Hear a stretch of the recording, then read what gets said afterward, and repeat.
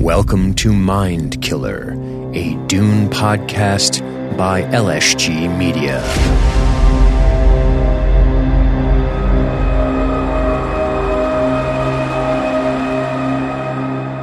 And we have returned. I am Dean. Joining me is Matthew, and we're diving directly into the action from whence we left off, which was chapter 36. So today, Matthew, 37, 38, and 39, we're into book 3. We're on the precipice of book 3 with 37, and then we're into book 3. And then if we are hitting 3 chapters per episode for the rest of this way out, we've only got a couple left. And then we are done with the great sci-fi masterpiece. And I know you've been chomping at the bit to discuss these chapters. These are 3 excellent chapters. We're going to be talking about, of course, the water, what is it? The water of life. Water of life. The water of life ceremony. We're going to be getting back to the Baron in Fade's little games. And then, of course, we're going to get a check-in on Thufir Hawat, the Mentat assassin who has been suborned by the great and powerful Baron Vladimir Harkonnen. So, I'm ready, buddy. Yes, sir. Same here. Like you said, I've been really excited to talk about the first chapter we're going to talk about, chapter 37. Damn, is this some good writing that I can't wait to get into. Yes. Oh my God. The moats, the word moats keeps coming up. So why don't we dive in with reading the beginning here? Would you like to do this? Sure. The hands move, the lips move, ideas gush from his words, and his eyes devour. He is an island of selfdom. Description from a manual of Muad'Dib by the Princess Irulan. Well, this is a pivotal moment in this book. It's no surprise that this would close out book 2 in this novel, right? It makes sense because this is a pivotal moment, a massive turning point in the characters' lives. In all of the characters we've come to know at this point. Jessica is going to become a Reverend Mother. Of course, Chani is going to become Sayadina, I believe, is the term, if memory serves.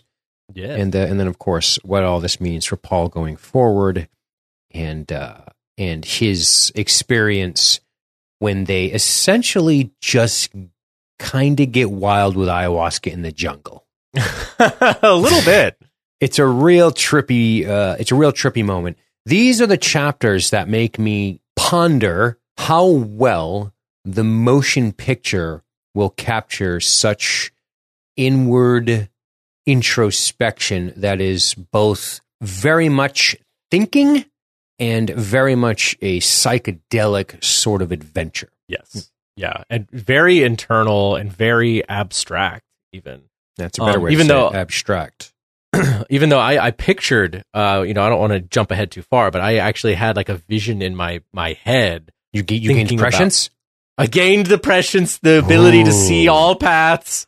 Yes. But no, like the vision of when Jessica drinks the water of life. Like I have a visual associated with that. I don't know if it would work well in a film, but the writing brought one to me at least. That's great. So we have a bunch of people gathering. Phosphor tubes in the faraway upper reaches of the cavern cast a dim light under the thronged interior, hinting at the great size of this rock enclosed space. So I want to talk about this little setup here without reading that entire paragraph, and that's 5,000, I think they say, are gathered. So we have to stop and think for just a minute, because this is going to really contrast the last chapter on this episode that we cover, which of course is going to be the Baron's inability to wrap his head around the Fremen numbers. Yes. And we really get a deep introspective look into the way these people live. And we also see quite physically how they live, how many there are. 5,000 people that are unknown to the Harkonnen, who are relentlessly searching for them. 5,000 is a lot of people to hide. Well, and also by the end of the chapter, she estimates that the total number, because people are still pouring in at this point, she estimates the total number is something like 20,000. And that's just in this CH. Yeah, that's a great point. I imagine it, Matt, like a concert, right? You've been to a concert where you just see people filing in, and then you're one of the first people there if you ever got lawn seats.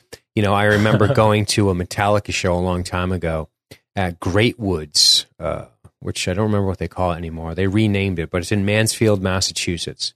And the lawn has this railing, and you get there hours early, especially the people I with. They were crazy about that shit. And your chest is up against this railing, and then there's a drop down into the pavilion where the seats are. And you look back, and you're like, it goes so far back. And then by the time, I believe it was Jerry Cantrell, because at this point, Lane Staley, God damn it. The Alice in Chains guy. The Alice in Chains guy had already died, so Jerry Cantrell was doing all of the Alice in Chains music. Anyway, long story short, you turn your head and you must experience what they're experiencing here in this chapter, which is these throngs of people just rolling in. And you think, okay, there's only some of us here. Wow. And then you look and it's just packed. So many heads all the way up the lawn, all the way to the back fence. And you're like, wow, this is so fucking many people. And now imagine you're on the stage and you're about to undergo some religious experience, right? All these people watching. And not just watching for their entertainment, Matt. They're watching because this tells them something about the future of the tribe, the future spiritual leadership, some outsider that's come around. Are they convinced? What do they think at this point? I always wondered that. Yeah. Well, I think what's so interesting too is that it's not, this ceremony that we're about to see in the book is not just a ceremonial ritual. Like, it's also a test. It's also a test that you can fail. And so I love the stakes that are in this, but you see how much this matters to the tribe, because it looks like the entirety of their sietch is gathered for this. They're all there. I mean, for one, because Stilgar has important news for all of them, but also for this ceremony and the test that is within it. Yeah.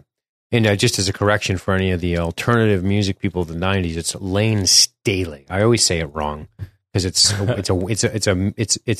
you want to say Stanley, or you want to say, it's one of those weird names. But anyway, yes, it's a test, and this is important. And as you said, she watched the men unroll the carpets covering the ledge, looked out at the crowd. There were at least 10,000 people on the rock floor now, and still they came. Yikes. I love the way Paul comes in with his 2 child bodyguards now. His 2 boy guards who have their hands on their knives. His 2 stolen sons. All I got to do is stab their dad. That's it. And then you get 2 free sons. Yikes. I know people who would stab a dad to get rid of their sons. This guy's gaining kids with each murder. I like Stilgar's. Oh, go ahead. I like Stilgar's line when they first come in and he says, yes, the sons of Jameis, who are now the sons of Usul, they take their escort duties very seriously. Kind of like elbowing Jessica, like, see, it's all right here. Yeah. He ventured a smile. But no, Jessica is in this weird position, isn't she? She has been talking about this the whole time, or thinking about it more or less. This idea of, what am I going to do to help secure which needs to be secured for Paul? We've jokingly talked about Jessica no longer has, quote, the good life in the lovely halls of Caladan, and then the very brief stay on Arrakis before being chased into exile, and having a son that she knows is the, quote, rightful Duke of House Atreides, and what are we going to do? Who are we going to use as an alliance? Like, she's very introspective, but there's the mother looking out for the son, and the thinking of politics and how can we secure alliances that we could utilize to take back this power. And she's thinking here. Yeah. No, she has a moment where she says to herself, I had no choice but to do this, she thought. Yep. We must move swiftly if we're going to secure our place among these Fremen. Because they know at this point that their only hope of, for one, getting revenge and fighting back against the Harkonnens is with the Fremen, but also just their bare survival. There's nobody else to turn to. There's no other group. There's no alternative at this point. There's in, and they got to go in deeper.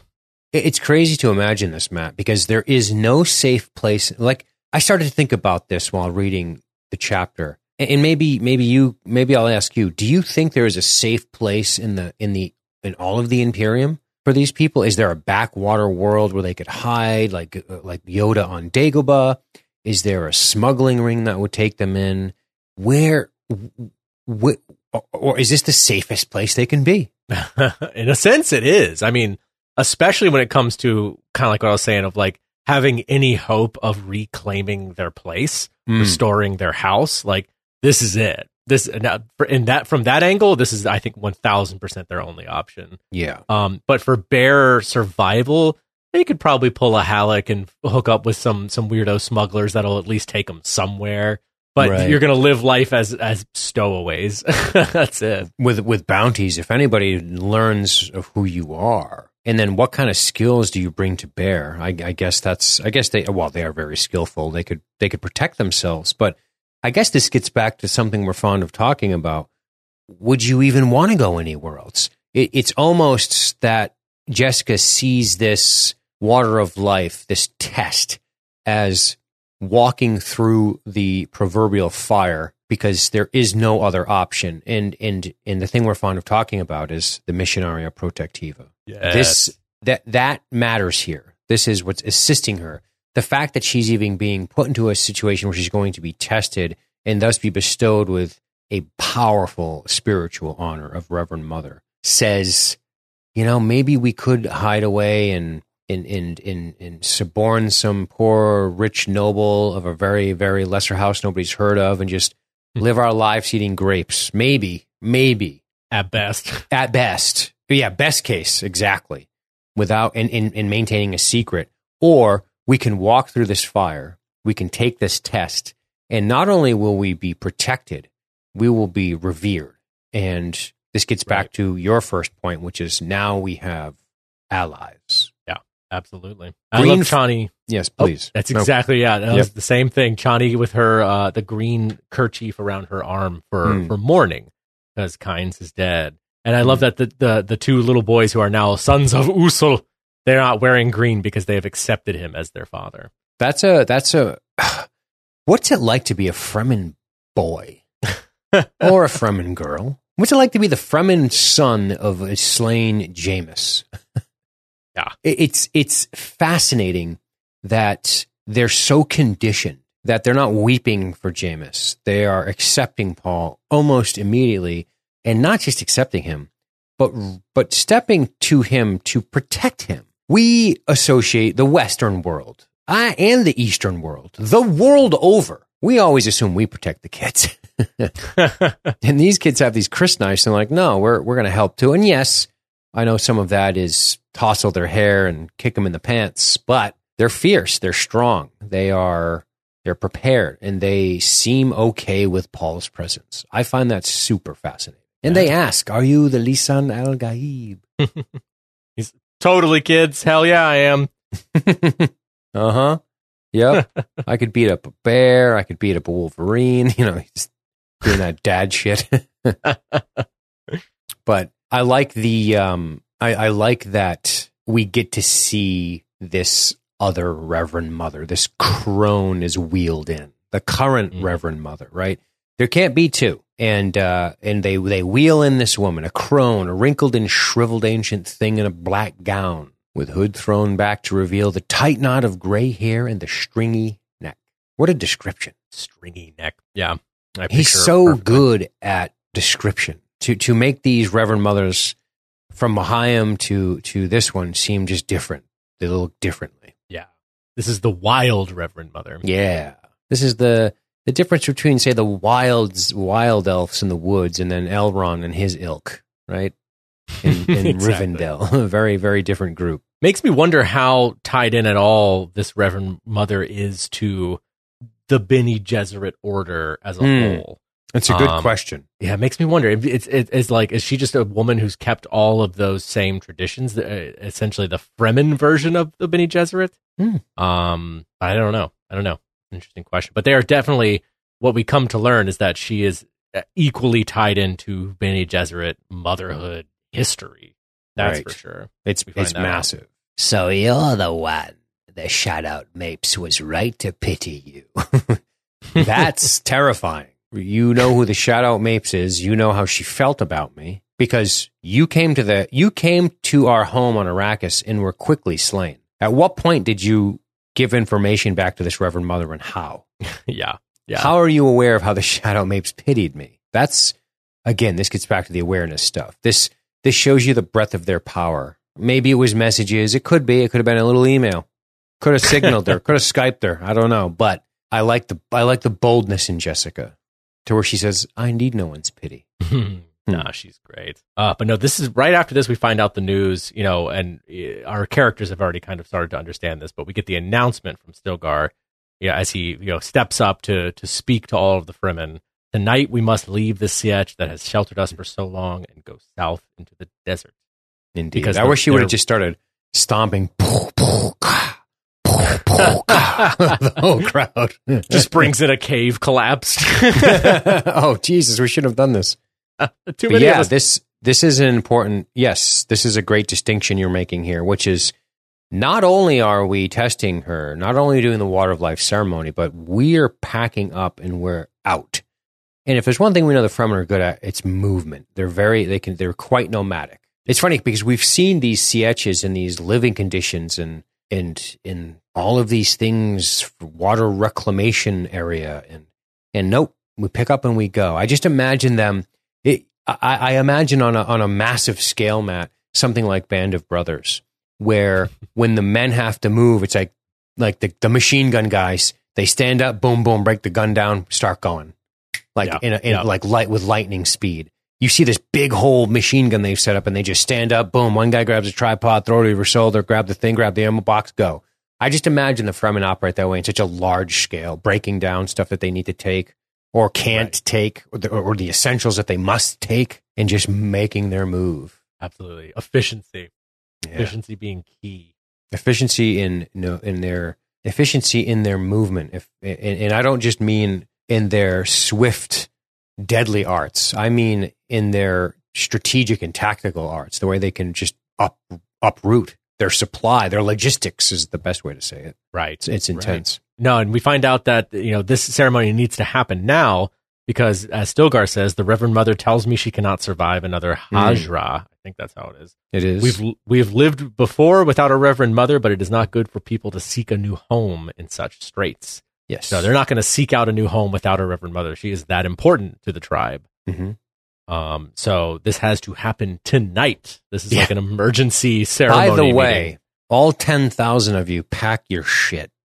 Everybody get ready to go after this. I hope your bug out bags are packed full of granola, ammunition, and water, because we're going out into the wild. But yes, Jessica of the weirding, Jessica thought. She saw Paul staring at her, his eyes filled with questions, but his mouth held silent by all the strangeness around them. I like this because we're coming to see Paul as so aware, so prescient, so in tune with what's happening, to the point where he has this instinct for things. But now he's frozen in strangeness. And I like this. That this young man who has learned so much and has such tools at his disposal is arrested in strangeness, in just looking around. I mean, it's his mother. Put yourself in Paul's shoes for just a minute, man. Your mom is about to do something that's probably going to kill her. She's a rock for you.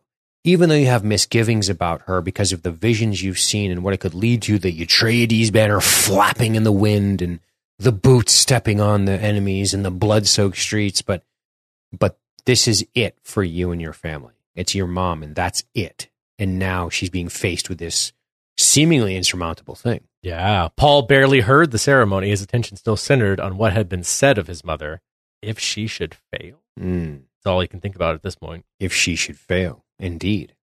But no, it is, we push along into this. She carried the same aura of power that he remembered from the Reverend Mother Guy's Helen Mahayim. We're referring to the Reverend Mother here. Dry crone features, fathomless blue eyes. Looked though a breeze would blow her away, yet there was a way, but yet there was that about her which suggested she might stand untouched in a Coriolis storm, right? I love the duality in this description. She looks like she could be blown away with a simple breeze or withstand hurricane gale forces. Exactly. It demonstrates this sort of supernatural power that she may possess. Yeah, absolutely. Yeah. She just commands a presence. And we get her name, Matt. The Reverend Mother Ramallo, whose voice speaks as a multitude say this to you. It is fitting that Chani enter the Sayadina. So obviously there's a whole thing that has to happen here. This gets into the ceremony of the seed. This gets into what the old woman is offering and what Chaney's going to accept and her new responsibility. Because currently, Jessica's Sayadina. Am I wrong about that? No, she is.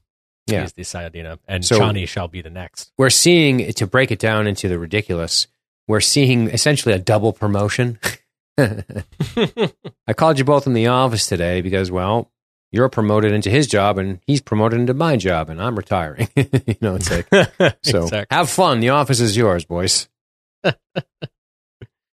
But yeah, no, we start to get Min bringing in the Yes. water, bringing in ceremonial water, and as Jessica starts to smell it, she gets the overwhelming, sensation of the spice. This water is just soaked full of it. Exactly. And we start. Blessed is the water and its seed. There's a familiarity to the rite, and Jessica looked back at the Reverend Mother Ramallo. The old woman's eyes were closed, and she sat hunched over as though asleep. I mean, we're seeing a woman so ancient Yeah. that she appears out. I mean, Just- it's jumping ahead slightly, but I mean, she's basically willing her own death to a degree. Like, Right. It's this is very kind of the Yoda. final. Yeah, that's a good way of putting it. Like, this is Right. like kind of the final act, the final transference for her, as we come to learn. Yep. It is not possible that you have tasted the blessed water. You are an outworlder and unprivileged. And this is Chaney talking to Jessica. When Chaney asked rhetorically, have you tasted the blessed water? This is part of the ceremony. Before Jessica can answer, Chaney says, no, you can't. You're an off-world. You're not worthy. But no, we get this great moment where Chani really reveals what could happen with the water, where she tells Jessica, here is the water of life, the water that is greater than water, Khan, the water that frees the soul. If you be a reverend mother, it opens the universe to you. Let Shai Halud judge now. And Jessica has to worry now again at this point about her unborn child. She hasn't told any of them about her being pregnant, Nope. and she keeps wondering, is this okay? Am I about to drink bleach while pregnant? Like, what am I about to do? Yeah. Is she taking the 70s approach? Like, a cigarette one now and again ain't bad. You can drink plenty of wine. Or is she taking the 2021 approach? Don't even stand near your television set. She's going to find herself somewhere in the middle there where she does have a very difficult decision to make. Right. Because she feels torn between duty to Paul and duty to the unborn child. And also she can smell what reminds her, at least like it subtly resembles the smell of poisons that she knows. Indeed. And so she's already picking up on the fact of its danger. Like, it's literally dangerous. Literally dangerous. Yes, it could kill her. And I like that you bring that up because that's really, contrarily, what we have right after that realization is the Bene Gesserit are skilled, and specifically Jessica, as a ducal concubine. She's aware of poison. She's aware of what it smells like. She's trained. She's trained as a Bene Gesserit. She's trained as a ducal concubine by said Bene Gesserit. And then she gets to this moment where she realizes, Matt, all her Bene Gesserit training is for naught right now. And think about that for just a minute. Put yourself in her position. This reminds me of, I'm stripping one of your senses away. You're a telepath. I'm taking away your ability to read minds. There's a next gen episode called The Loss, where Deanna Troi loses her empathic ability and suddenly she has to just read body language. Her most powerful asset, the one she's leaned on for so long, is just ripped away. Superman suddenly has no power. She's a Bene Gesserit, and none of it matters right now. All she can do is not turn back, go forward, and hope that this is going to go favorably. I'm jumping way ahead by bringing in this line, but I think it's just so appropriate. There's a moment later in the chapter where Paul says to Chani, you can't back into the future.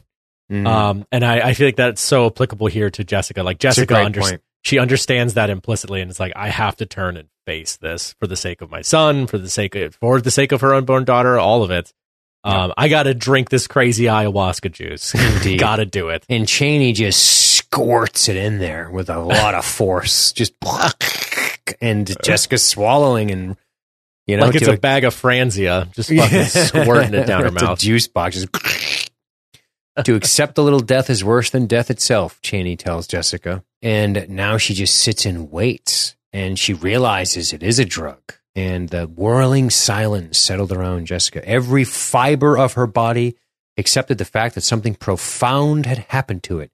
She felt that she was a conscious mote, smaller than any subatomic particle, yet capable of motion and of sensing her surroundings. Like an abrupt revelation, the curtains whipped away. She realized she had become aware of psychokinesthetic extension of herself. She was the mote, yet not the mote. I fucking love this. I fucking love this. It's great. Now, if mote is one of those words some people might not know. Mote just means a tiny substance, a particle, so to speak. I picture it as like, when you look into, sunlight's coming in through a window and you can kind of see the beam of sunlight and you can see those little tiny dust particles like floating around. That's a mote. Exactly. A little tiny mote floating around.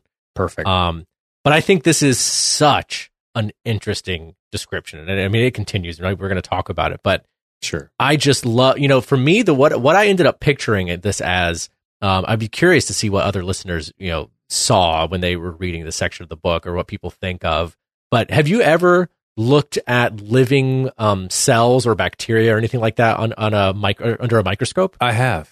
That's what I pictured, of like a little tiny dot that's just moving around in its own plane.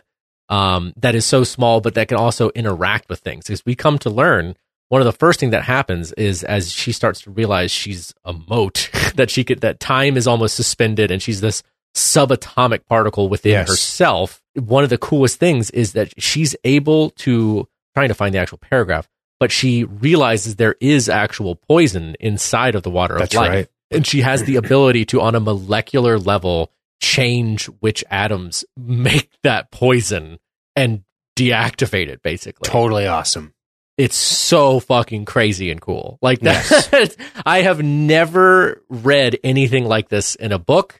I don't think I've seen anything like this try to be transcribed into film. Mm-hmm. Like the idea of being something smaller than an atom and also having still some sort of sentience and some sort of movement, while also simultaneously realizing you are still yourself in your own body surrounded by people. Fascinating. Like it's like Absolutely. You were saying, it's like trying to describe an extreme psychedelic experience. Like normally words fail, but I feel like I got a very clear picture from this. Indeed. Yeah. Which is why this guy is a great author. It's funny. I like how you describe it that way. And we'll talk about that molecular composition manipulation, which is going to happen with this intense awareness. Two things. The first thing I want to say is, I imagine the second that shit hit her mouth, that the camera pulled. I'm looking down on her. I'm imagining a top-down shot, and the camera just starts pulling away into space. The fucking Earth is tiny, like just keeps pulling out, and it's almost like she has this bird's eye awareness of everything around her, everything at once, and time being frozen. If you could see the galaxy at once in all in the same area, time would almost be frozen, because that's impossible because of the way time dilation works with shit far, far away. And I just imagine her watching all these little specks of planets interact, and I don't know, and then zooming back in, and like you said, right down to the molecular, like from as far, and realizing how everything is kind of connected in that weird way. To a being that could see all of space, it would look like motes just floating in their vision, right? Some god, let's just say. And then for her, we zoom all the way in down to that subatomic level, to where she's just seeing atoms and shit bouncing around, and she can recognize what they are. I think that's wild. And extend enough to manipulate things, too. Yes. Like these tendrils from her mind just reach out and touch them and pull them apart and stick them together. And I'll tell you, there is something that happens in these books, in the prequels, and it's this ability for the Bene Gesserit to manipulate their body chemistry and to literally create and or destroy disease within themselves using this kind of awareness. And I don't want to spoil it, but there is a character who crosses a Bene Gesserit and pays the price when that Bene Gesserit manipulates your body chemistry to make that person sick. Ooh, it's really neat, and we have it here, right? Where you were talking about that description, I believe it is. Yeah. It was a soundless mental sigh within her as she saw the nature of the poison, right? Mm-hmm. With her psychokinesthetic probing, she moved into it, shifted an oxygen mote, allowed another carbon mote to link, reattached the linkage of oxygen-hydrogen. The change spread faster and faster as the catalyzed reaction opened its surface of contact. And essentially, she is rendering this poison inert. Yeah. On a fucking atomic level. No problem. So fucking cool. It's one of the coolest descriptions of, I guess, magic ever. Yeah. Right? If you think, oh, I can cast a spell on that person and make them feel pain, it would be cool to imagine seeing, this going in and rearranging cells and not just so vulgar as we see a rib break, but we see like the manipulation of the bone, and then it just starts to rend and pull apart as this mage just like does this crazy magic, and you're like, oh, the guy falls down in pain. But that kind of awareness where just this hyper-focused zoom, and we go in and we start fucking pulling apart the biology of the man to cause pain, I love that idea. Yeah, it's intense. I mean, it's almost like magic explained in a sense. Indeed. Like we're seeing the behind the scenes of like, to anybody, to any spectator watching, for her to have, she's probably there with her fucking eyes rolled into the back of her head, just fucking, looking like she's in a trance, but she's actually changing the molecular structures of things. It's wild. And we realize she has this simpatico because she is touched by a presence, and she realizes I'm two people at once here. Is it the Reverend Mother? Yes, another mote comes in and touches her. I just imagine two little like fuzzy dots coming together and like staying touched together, and that's how they instantly, like you said already, there's this ultimate simpatico, two people being at once, not telepathy, but mutual awareness. That's right. Very cool. And she realizes, oh, the Reverend Mother didn't think of herself as old. An image unfolded before the mutual mind's eye, a young girl with a dancing spirit and tender humor.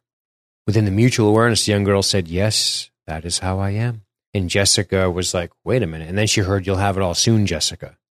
But this is where we realize that the Reverend Mother Ramallo senses the life in her. Yes. So imagine Ramallo's awareness for just a minute in this prescient mote dance, reaching in and peering through this uterus, which might as well not even exist in this type of awareness. She can just see the life force, the dancing, the youth, so to speak, and she realizes something else is here. You can't hide from this kind of awareness. Right. And I love how once the the Reverend Mother's awareness, that her mote, realizes that there is more life here. I mean, she's immediately terrified. She says, "This changes both of you. Holy Mother, what have we done? Like, we should have known you were pregnant." Yep. So this is a huge complication. That's right. And I love that what we find out is that the daughter presence is freaking out because she's just been flooded with the same drug as Jessica. That's right. And I love the description of the dot, whirling around and zipping back and forth, totally uncontrolled movements. And then finally the Jessica compelled herself to touch it and immediately feels what that mote feels, what her unborn child feels. Fear. She's overrun with fear immediately. But over time, as the third mote touches her, the daughter, she starts to I'm trying to find the exact description, but what I liked about it, oh yeah, here it is. Jessica, instead of trying to communicate with the daughter mote, she reduced herself to basic emotional reactions, radiated love, comfort, a warm snuggling of protection, and the terror receded. Yes. So she had to basically be motherly towards the tiny daughter mote that was freaking out, because we're talking about a fetus being bombarded with this sort of godlike awareness out of nowhere. Hasn't even been born yet. I don't know what anything looks like other than the insides of a pink womb. That's it. It's my only reference for the world. And I like how we realize here that this would have killed a male. Yes. Yeah. So that's huge. And I like the way you describe it. I like the way you describe it as being motherly without using words, without using physical comfort, but just the essence of what that transmits in this psychedelic state. To be able to harness that and to, for all intents and purposes, Matt, beam it into her head without words is really fascinating. And in addition to this, I like how Jessica thinks, I shall not fear, fear is the mind killer, right? As she starts to stabilize her own self in this moment. And I love this because I mean, there has to be a record for earliest time to hear the litany against fear. It's going to be Fetus. Fetus now knows the litany of fear. Fetus has been, yeah, so it's pretty cool. Dude. And also, I mean, this moment where I just love this quote from the Reverend Mother where she says, time compels me, because the Reverend Mother has to get, the point of the ceremony is to give all of the knowledge of both the Reverend Mother and every Reverend Mother that came before her to Jessica. It has to all be given business. to her. And I love what she says, I have much to give you, and I do not know if your daughter can accept all this while remaining sane, but it must be. The needs of the tribe are paramount. Yes. So this could absolutely obliterate the sanity of your unborn fetus who doesn't even know what a thumb is yet. Going to find it all out real quick. Imagine that, Matt, for just a minute. We can't even, okay, to be clear, we can't fathom this. Yeah. The only way I can personify this into trying to think about it, and believe me, this is not going to do it justice, but it'll at least give you an inkling as to what this might be like, is this. Think of, I'm going to bring up vampires again. I know it's crazy. I never do that. think of Claudia in Interview. Yeah, she's a child, and she has 100 years of life in her. But when you look at her, you realize she's not a child. Only her body is a child. She's a 100-year-old vampire, and that's fucking weird. But also, because of the way she had to grow up, she has the child's appetite and the child's desire for things that want with the power of a vampire to get it. And that's a very deadly combination. And so just imagine a little kid with all this knowledge. That's coming out of the womb. Coming out of the fucking womb. And not just a vampire's solo existence. All of these Reverend Mothers of this tribe, of this Sietch that have come before. It's so much, and it's just a dump. There's this great description by Neil Stevenson in Snow Crash that I'm going to butcher. But essentially, he's talking about the amount of information that would get pummeled into something. He goes, it's like 747's dive bombing full of information into your head over and over again all day. Like just pummeling your head with all this information. It's great. Exactly. And the experience is poured in on Jessica. Birth, life, death, everything. Important matters and unimportant. An outpouring of a single view time. I love this little moment where she says, why should a fall of sand from a cliff top stick in the memory?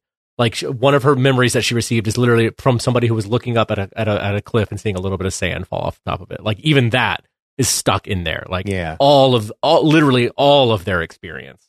This goes back to that great quote. The quote in Glengarry Glen Ross where it's pretty crass, but it's when Al Pacino is talking about like having sex with people. Like, it's not the orgasm you remember. He's like, it's the way, someone's arm falls across you.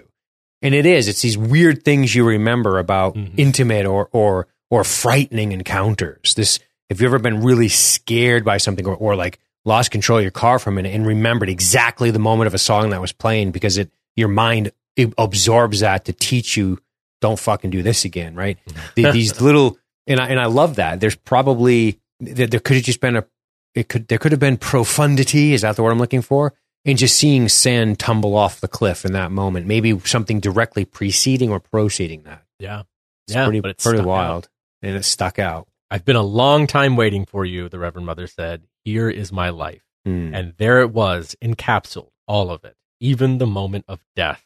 I am now a Reverend Mother, Jessica realized. Oh, that's so good. It's so good because when we think about, we imagine all of this stuff being poured into our head, and we can kind of wrap our head around like, wow, we're like Neo. I need to know Kung Fu. And then zip, I know Kung Fu, right? We've seen this in film before. But maybe what we haven't seen is somebody being so connected with somebody in this crazy psychedelic, telekinetic, psychokinesthetic way that when that person, not only we get all their memories, all their experiences, when they die, we experience that.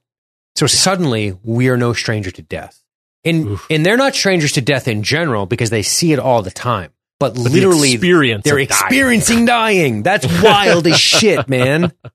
It's crazy. It's from the person who was just pouring all that information into your head just now. You also have the sensation of them dying and how that feels to live it. Right. And it's not like they pulled the Ethernet cord and the data stopped. Right. It's the computer died and all of that data is hitting your head now. And you're feeling that. It's not just data. It's not just info. It's emotion. It's feeling. It's experience. We only see it quickly for a second, but she even talks about there was a lover, virile, bearded, with the Fremen eyes, and Jessica saw his strength and tenderness, all of him in one blink moment through the Reverend Mother's memory. Like she was seeing people that that Ramallah was in love with, like just everything, their whole life. Imagine blinking your eyes and seeing this man that she loved as a baby, and by the time your eyes open, you saw their death. Yeah. Like just that's the kind of awareness you have to try to wrap your head around. It's impossible, but goddamn, he does a good job of describing it. Yeah, absolutely. No, it's so good. But this starts to, she feels this terrible sense of loneliness, saw her own life as a pattern. I did it. She's thinking, I did it. My poor, unformed, dear little daughter. I brought you into this universe and expose your awareness to all its varieties without any defenses. A tiny outflowing of love comfort, like a reflection of what she had poured into it, came from the other moat. That's nuts. Yeah. So now her daughter's saying it's okay. She's kind of pinging her. It's okay. With the same sort of just sensation that she had been given. Not bad for a fetus. Not bad for a completely unborn fetus baby. Mm-hmm. But no, and after this, Jessica actually wants everybody to partake in the water. She's deactivated the poison within it. And she says it has been blessed. Mingle the waters, let the change come to all, that the people may partake and share in the blessing. Yep. And I love how as soon as she has already taken on all of these memories, all of the Reverend Mother's experience, she starts to continue the ritual, and she just naturally understands the words for it. She just finds herself finding the appropriate words because, of course, you've seen this ritual thousands of times now and through all these other lifetimes. That's right. And then we go straight Matrix orgy. People jumping up and down. Lots of jumps and hops. Let them have their orgy, the other memory said within her. Now, correct me if I'm wrong. In that moment, that quote, that is still the prior Reverend Mother speaking, isn't it? Yeah. Like inside of Jessica. Yeah, I think so. Yep. Yeah, because it says here, and she realized they came from another memory. The life that had been given to her now was part of herself. So this is very much like, run, Luke, run. Run. They've little enough pleasure out of living, yes, and you and I need this little time to become acquainted before I recede and pour out through your memories. Already I feel myself being tied to bits of you. Ah, you've a mind filled with interesting things, so many things I'd never imagined. You have to remember that this part of this absorption, this Ramallah herself is experiencing all of Jessica's shit too. This is peer-to-peer. Like this isn't a one-way dump. Oh, and there's a moment, I think we already passed it, but there's a cool moment too when Jessica is kind of figuring out her awareness and realizing that she is both herself and this subatomic moat at the same time. When she's looking, she kind of looks in one direction and sees essentially a black hole of like an emptiness, a void that she can't even look into, can't bear to look into, and realizes that is what the Kwisatz Haderach can do that she can't. Yes, to be able to look down that particular avenue of experiences, and she realizes that's something she can't do. Yep, which I thought was cool.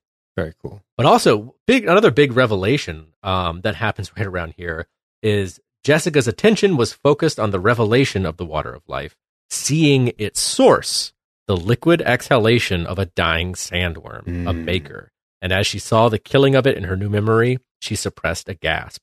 The creature was drowned a sandworm. Here we go. Here we fucking go.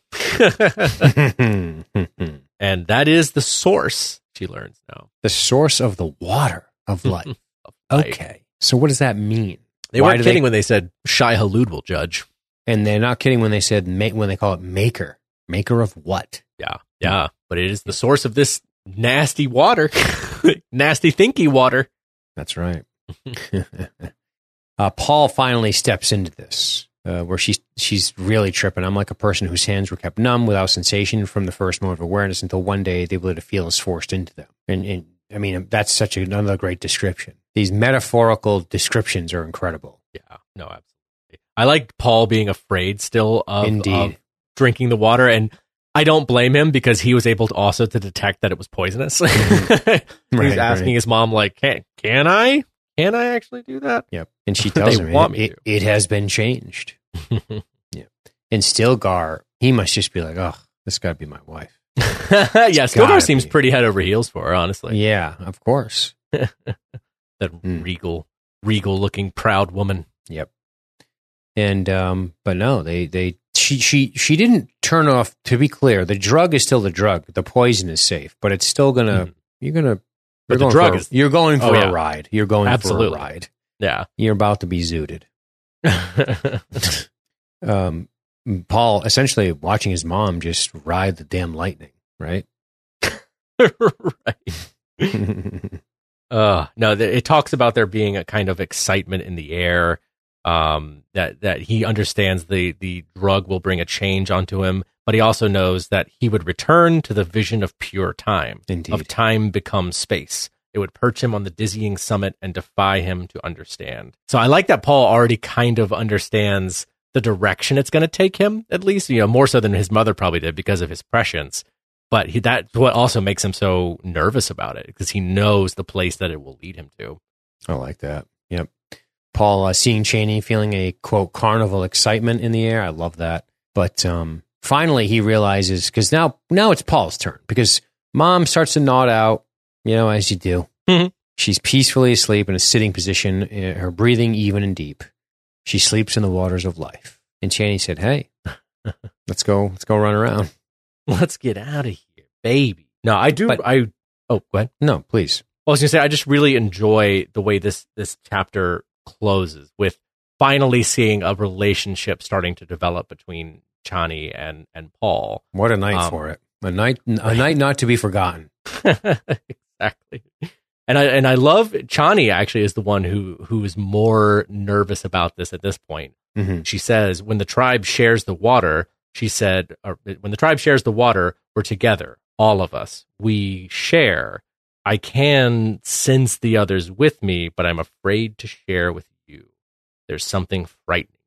Yeah. And we find out here that, correct me if I'm wrong, it's not just the water of life. She says, you make us see things. She like does. His presence. The word is you press on people. And I love that description. Yeah. That shows a power of will to press on somebody, a vision or a thought, or you make us see things. What do you see? And she says, I see a child in my arms. Now, this could almost be a poetic or hyperbolic way to say you make me see things, meaning maybe her presence and this crazy change in her life, if we want to reduce to something mundane, could just be as simple as my love for you, my overwhelming passion for you scares me because of how intense it is, because of how strong it is. And I see a child with you, and that scares me, right? Yeah, absolutely. It could be that. I see that. Yeah. And I mean, she does seem sort of afraid to just be around Paul because of what he is. Because I think she's on the precipice of a completely different life, and she knows it. Have you ever been into somebody so much and you sense they're into you, and then you're like, this is horrifying? Because the second one of the two of us steps to the other one, life will never be the same, because now a thing has happened, right? Yeah, it could be that simple. It could be that simple. But maybe agree. not. Maybe not. No, I mean, I think they are high and shit, so there's part of that. That's I actually really like what you just said. I think that's that's almost the subtext of what's going on here. Like maybe the drug and everything is almost the surface level, because Paul's already prescient. He already has an awareness that goes beyond human or typical human, level. But I think with Chani now too, it is sort of just the subtext of like, Paul already said, I've seen you before, that he's seen her in dreams. Mm-hmm. And it's almost like to acknowledge the fact that they both feel this way is also to commence a change. Correct. Like, now change will happen because we've both acknowledged it. And that's kind of what we're seeing happen here. It's a very much two people staring at each other and one saying, is this happening? And then irrevocably changed going forward. Right. Yep. Especially with all the subtext, or with all the context is a better word, around it. Yeah. Who still help me? She cried. I mean, this is very emotional. Chani, Chani, don't fear. Usul, help me, she cried. As she spoke, he felt the drug complete its work within him, ripping away the curtains to let him see the distant gray turmoil of his future. And that's the other part that's working on Paul, right? Is this haunting future vision, this prescience. Yeah. Every time we get a moment of Paul to himself in this chapter when he's thinking, he's literally like, he makes the two, bodyguard boys of his, leave him alone for a minute. And it talks about him sitting and thinking and practically scheming for how to change the future and stop this wild jihad from happening. Like, he's thinking about it all the time. Yeah. Some of these descriptions of what he's thinking are awesome. Fade Routha flashed toward him like a deadly blade. Such cool metaphor. The Sardaukar raging off their planet to spread pogrom on Arrakis. The Guild conniving and plotting. The Bene Gesserit with their scheme of selective breeding. They lay massed like a thunderhead on the horizon. Fucking metaphor. So good. Or it's probably more, technically, if it's saying like or as, it's a simile, right? True. Held back by no more than the Fremen and their Muad'Dib, the sleeping giant Fremen poised for their wild crusade across the universe. That's more metaphor. The sleeping giant Fremen. That's fucking awesome. It's such cool writing. And I love that he has a moment where he's in his own prescient vision. He could see it stretching ahead of him, a time of relative quiet and a hidden sea edge, a moment of peace between periods of violence. And when he asks Chani, what do you see? She says, I see us giving love to each other in a time of quiet between storms. It's what we were meant to do. Like, when we're seeing his prescient vision echo what she says, and like they are like reaching this point of just total communion. Yes. Really cool. Very awesome. What a chapter. Yeah. She put a palm against his cheek. I'm no longer afraid. Usul, look at me. I see what you see when you hold me thus. Right? It's good shit. It's interesting that he says, you're the strong one, Chani. Stay with me. And she says, always. Indeed. Because she is a rock, this woman. This young woman is a rock. He is the swirling dervish of some sort of other being. That's right. In this constant state of flux, despite this awareness. There's a constance to Chani that, even though is limited by her temporal form, as it were. I mean, she could get killed, but there's a constance to her that Paul sort of. I imagine her, to continue metaphorically, this stone, this just rock in the desert, and swirling around her, this dark wind is him, just. And she's just like, I'm scared, but I'm here. And he's like, yes, you have to stay here or I'll get lost. I like that idea, man. It's really fucking cool. It's a great chapter. I love fucking that chapter. Good. And that's that. Anything else you want to say about chapter 37 or book 2 in general? Dude, book 2, man, that was really fucking good. It was outstanding. It was outstandingly. Just seeing Paul finally having to rise up and face what he's going to have to be in this, future. The terrible purpose of it. Indeed. In a short time, he killed men. After fleeing, and he killed men, and he lost Liet or Pardo Kynes. I don't know. Did I say his full name? I don't know. Liet Kynes. Sorry. Kynes, yeah. I'm saying somebody else in a different book. We're in this. Are these people going to kill us? They're going to take our water. We have to fight with them. We have to.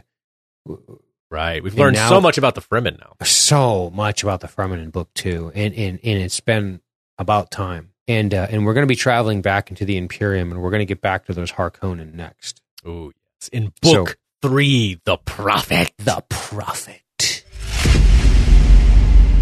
Chapter 38 reads, No woman, no man, no child ever was deeply intimate with my father. The closest anyone ever came to casual camaraderie with the Padishah Emperor was a relationship offered by Count Hazimir Fenring, a companion from childhood. The measure of Count Fenring's friendship may be seen first in a positive thing. He allayed the Landsraad suspicions after the Arrakis affair. It cost more than 1 billion Solaris in spice bribes.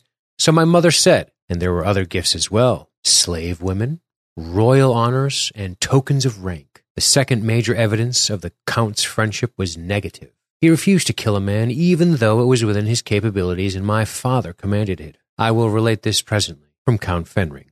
A profile by the Princess Irulan. I have one question about this. Yes. And I could be way, way off. I was way off.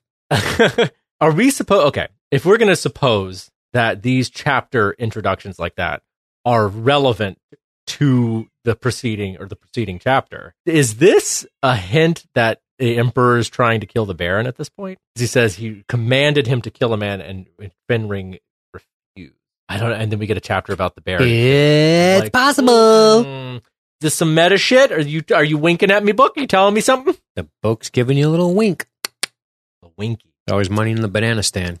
But we get a great Baron chapter. Oh, we are back to my main man from Amsterdam, the Baron Vladimir Harkonnen, raging down the corridors, Matthew. He is in a mood. Oh, yeah, and everybody knows it. He is, indeed. He is raging down the corridor. I love poor, stupid, druggy Nefud. That poor bastard. Standing... The only thing keeping his face composed is the narcotics that he's been taking all fucking day. Just sweating. Just imagine the Barons. Just imagine what goes on Gidi Prime. There's just this. It seems to be. It has all the hallmarks of a Caligula, except a lot more killing and betrayal and death at any moment. It's a very dangerous type of paradise. They seem to. They're all on drugs.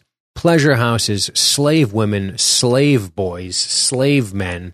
I mean, it's these guys are really going crazy. They're pretty. It's the evil town. Evil town, USA. How long have you been my god, Captain Nefud? He starts in on him immediately. And have you always anticipated dangers to my person? Then where is Fade Routha? I love that he just puts this on him to say, you should know that something is going on here. My lord? Oh, I'm sorry. Do you not consider Fade Routha a danger to my person? I love that over. He's like, are you dumb? You don't get that he is also a threat all the time? Right. You dumb dog? Yeah.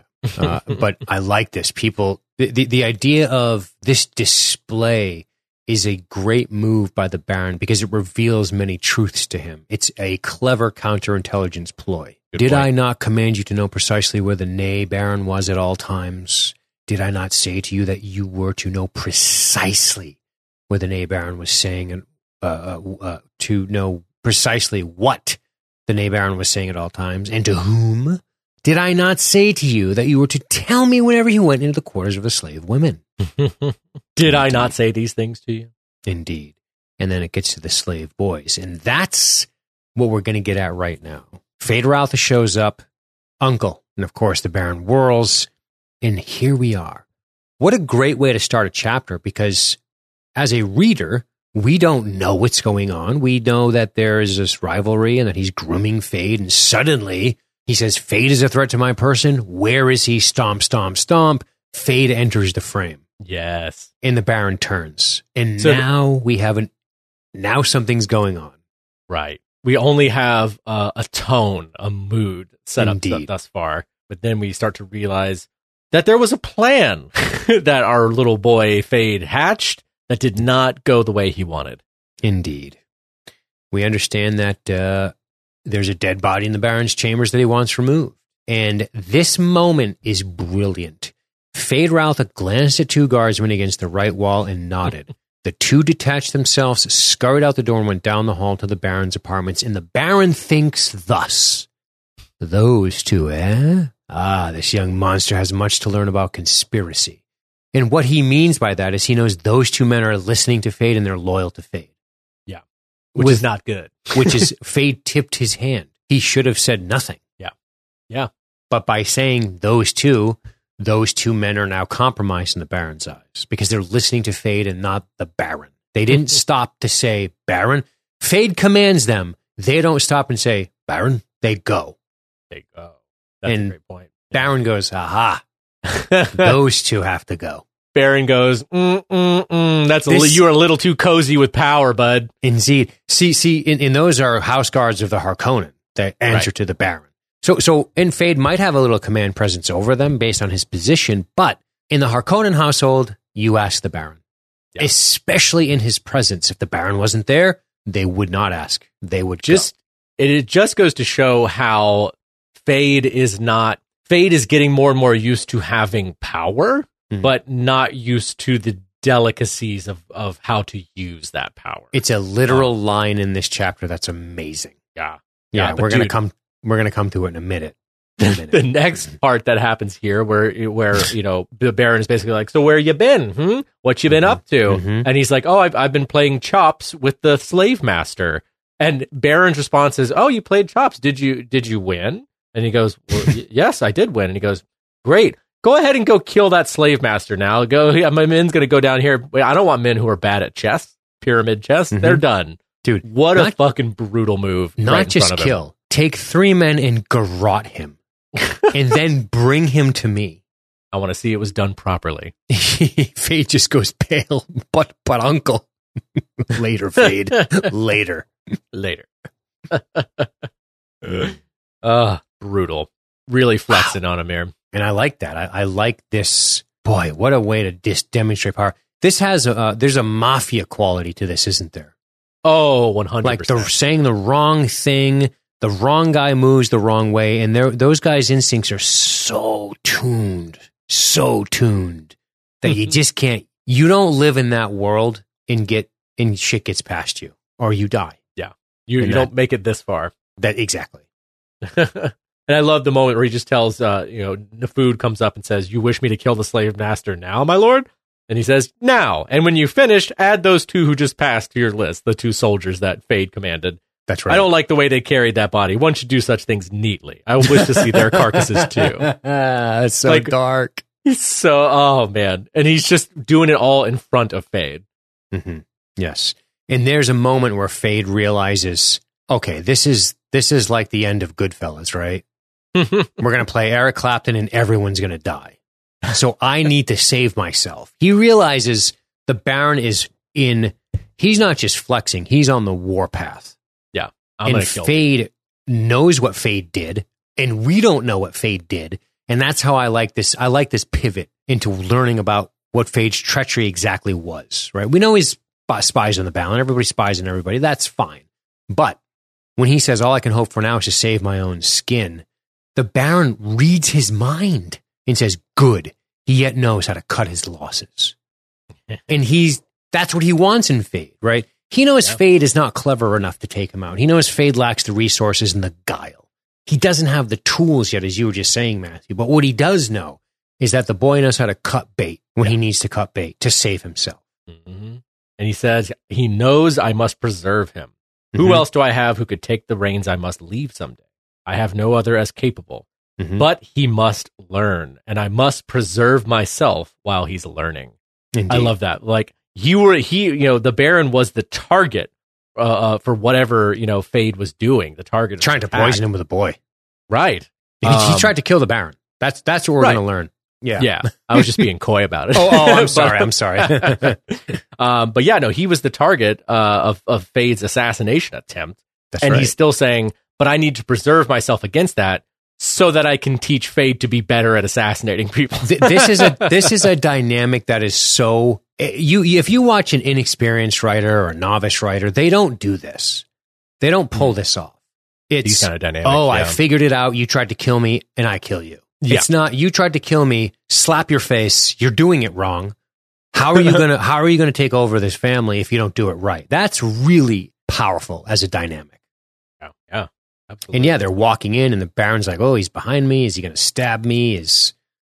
Right? Oh, Dude, no. I'm sorry. Fade. The Baron's behind Fade. Yeah, he says, "Go ahead." Yeah, it's the mafia shit. No, get in the front seat. I'll ride in the back. You're like, oh god, he's going to shoot me in the head. Let him experience this moment of terror. The Baron thought. He will succeed me, but at a time of my choosing. I'll not have him throwing away what I've built. So good. It's so awesome. I feel like the hardcore Dune heads out there who may be listening to this might get annoyed at me for saying this, but it's so Sith. It is Sith as fuck. And what I mean by that is I mean that George Lucas stole from this to make Sith. Because the idea of the rule of two, that that it is almost an expectation of you as apprentice to be trying to take out the master. Like you should be. It would almost be like you'd be deemed a failure if you never made an attempt. Of Indeed. like, no, you need to be trying to get power. That's the point.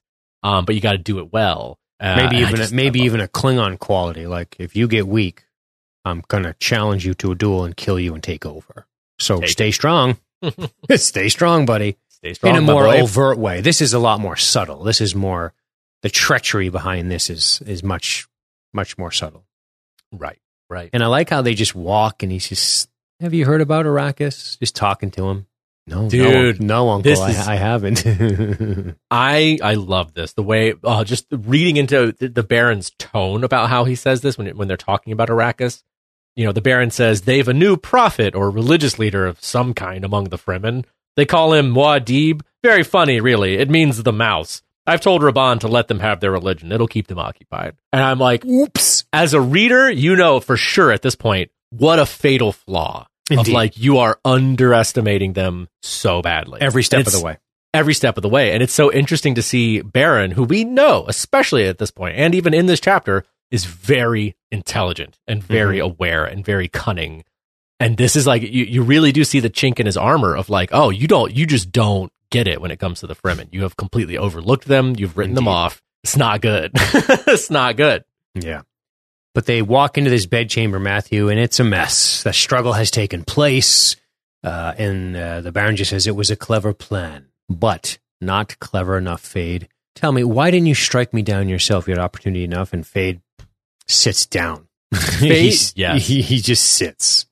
And smartly, Fade actually thinks, I must be bold now. And I'm like, that it kind of, because what would the Baron do to somebody who's like, I don't know what you're talking about. I didn't do anything. Baron would be like, well, then fuck him. He Especially can't Fade. He can't rule. Exactly. He would be done with him. But he knows he must kind of take ownership. And he says, you taught me that my own hands must remain clean. Yep. Not supposed to get my hands in there. And the reason is so you can answer truthfully when questioned. In front of the truthsayer. But they go on, and they talk a little bit more about what are we talking about here? I'm sorry, I lost my spot. For one, Fade starts Yeah. talking about how he's like, why haven't you ever brought Bene Gesserit into us? And the Baron, we never really find out exactly why, but he's like, you know my tastes, not into them. He doesn't trust him. Doesn't trust him. And maybe he shouldn't. But isn't this also where we get a little bit of a callback to what an event we actually saw go down when Fade was fighting the slave in the arena? Yes. That's what we get back to here. We start to touch on that. Yeah, it was a sham, Uncle. I arranged it to discredit your slave master. Very clever, the Baron says. Brave, too. That slave gladiator almost took you out, didn't he? Yes. And here's the line. If you had finesse and subtlety to match your courage, you'd be truly... Sorry, I fucked it up. If you had finesse and subtlety to match such courage, you'd be truly formidable. A great line. It's a great line. Gets into kind of what you were saying about Fade. Right. Like Fade has obviously got some guile and he, is not you can almost see Fade's growth, even though we don't see him very much in this book. He's only kind of like pops in for small moments of time. But even over the course of the book that we've seen him so far, he has gotten more intelligent and more, he's paying more attention. The first time we see Fade, he's literally just like fucking with his tunic while his uncle's talking. And he's just not even, completely aloof. Completely aloof. Yep. And he's I was just gonna say, I like how the Baron thinks back on Piter's delicate, devilish subtlety. He's like, I missed him. That little imp, the devil that was. Oh, he's great. But I think one of the other things about you're talking about Fade's growth, so to speak, his cleverness growing, but it's also tempered by this moment here where he realizes as he's looking around the chamber, how did he escape? How did the Baron notice and not be overwhelmed? How did he get out of this? And that curiosity is what will keep him in check. He doesn't know. And that's a problem, buddy, because be very careful taking shots at the Baron. Yeah. And I love just the way that we go from you can really see. Actually, I want to step out for a second because I think in the writing itself, the structure of the writing in this area is so interesting because you get to see the Baron's intelligence by how much he's thinking ahead of what the other characters are thinking. The way his ability to read people. Right, because, Fade glanced around the bedchamber, studying the signs of the struggle, wondering how his uncle had overcome the slave that prepared so carefully. And then the very next thing the Baron says, how did I best him, you're wondering? Right. Fade, let me keep some weapons to preserve me in my old age. It's better we use this time to strike a bargain. Indeed. And this is when Fade realizes that, he's willing to make a bargain with me. Mm-hmm. Woo! My head's not on the fucking literal chopping block, at least. Not literally, but it's right. It's close. right there. It's right there. It's in the room. He could yank you over by your hair and chop your head off. He absolutely could. But I like how he calls him good material. I don't like to waste good material. And we know this about the Baron. He has goddamn Thufir Hawat. Right. He didn't want to get rid of him. And I like how he just says to Fade here, look around you. Look at this dead slave boy, this struggle. This is foolishness. I do not reward foolishness. And Fade thinks of his uncle as a fool in this moment, and his face must betray it because the Baron says, you think me a fool. Yeah, exactly. I love that. Oh, he's just so ahead of Fade. And he just tells him, you will cease foolish attempts on my life, and I, when you are ready, will step aside in your favor. I will retire to an advisory position, leaving you in the seat of power. Period. And this is the way we should do it. This is very wise by the Baron.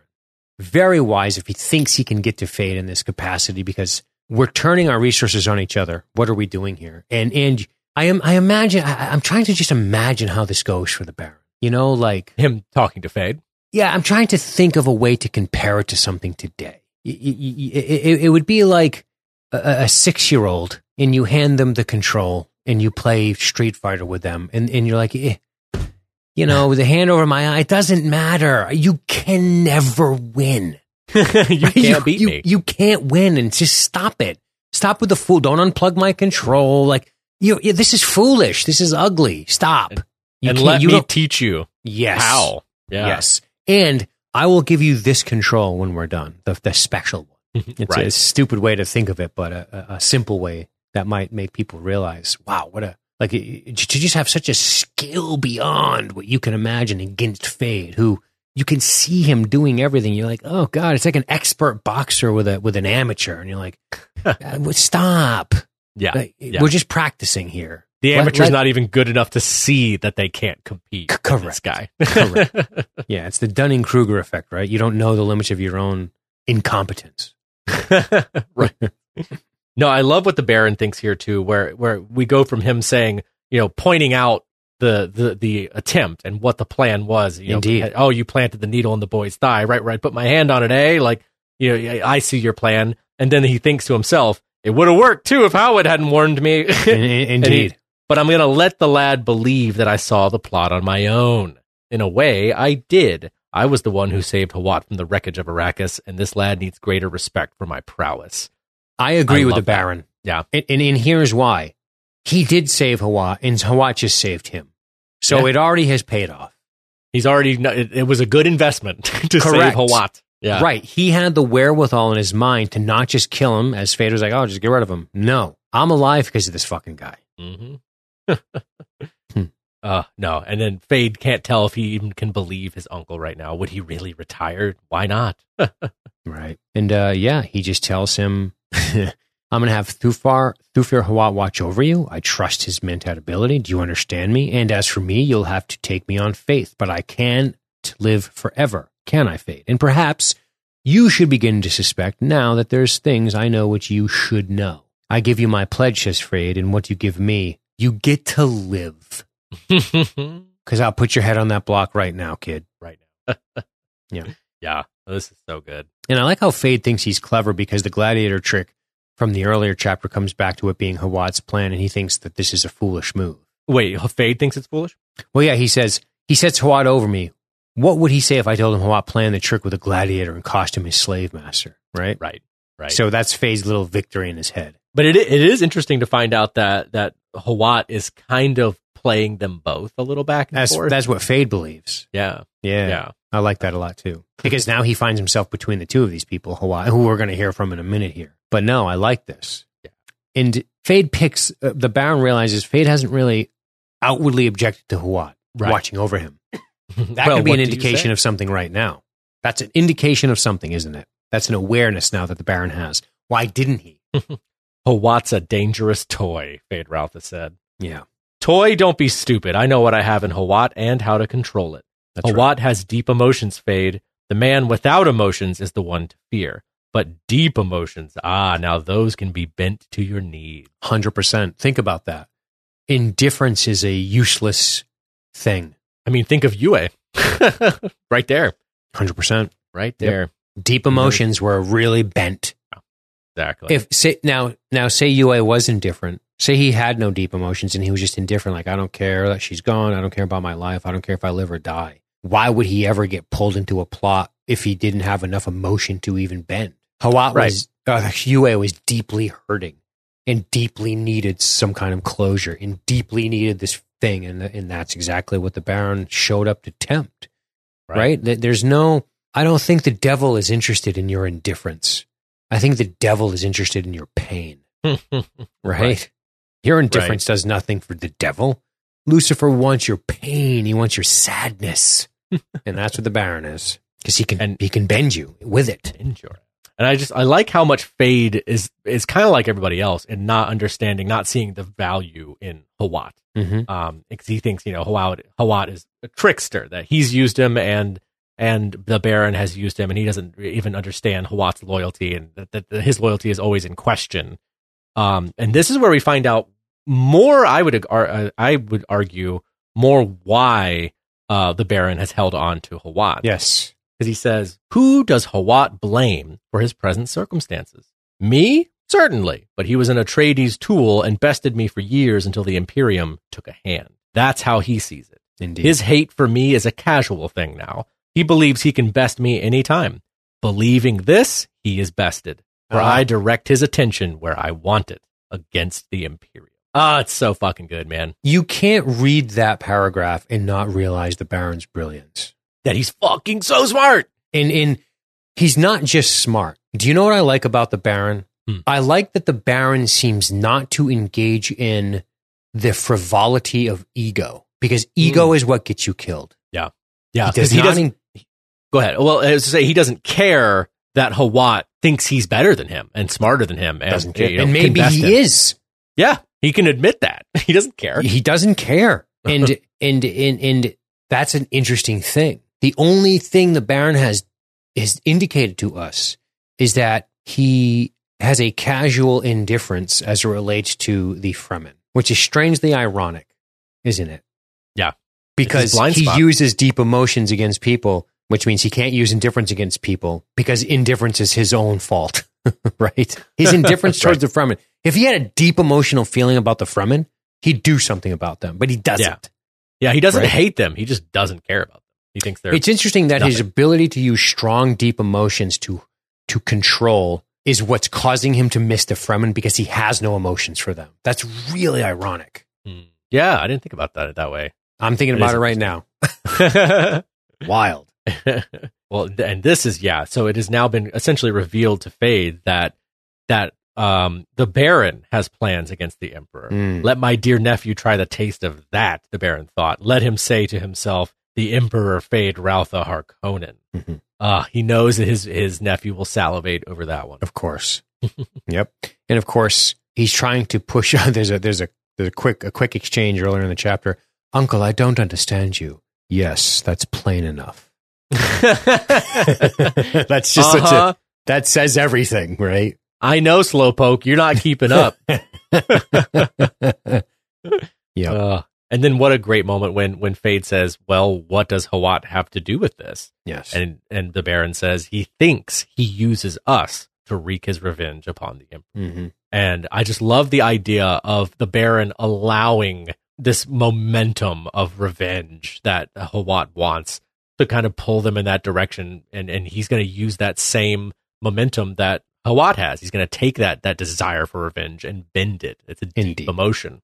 Do you imagine, what do you think the Baron's plan is for once he believes Hawat's revenge has been satiated. Oh. Like, I don't know. hypothetically, should he satiate his revenge? Does Hawat suddenly become indisposable? Does Hawat become dangerous to the Baron? Perhaps.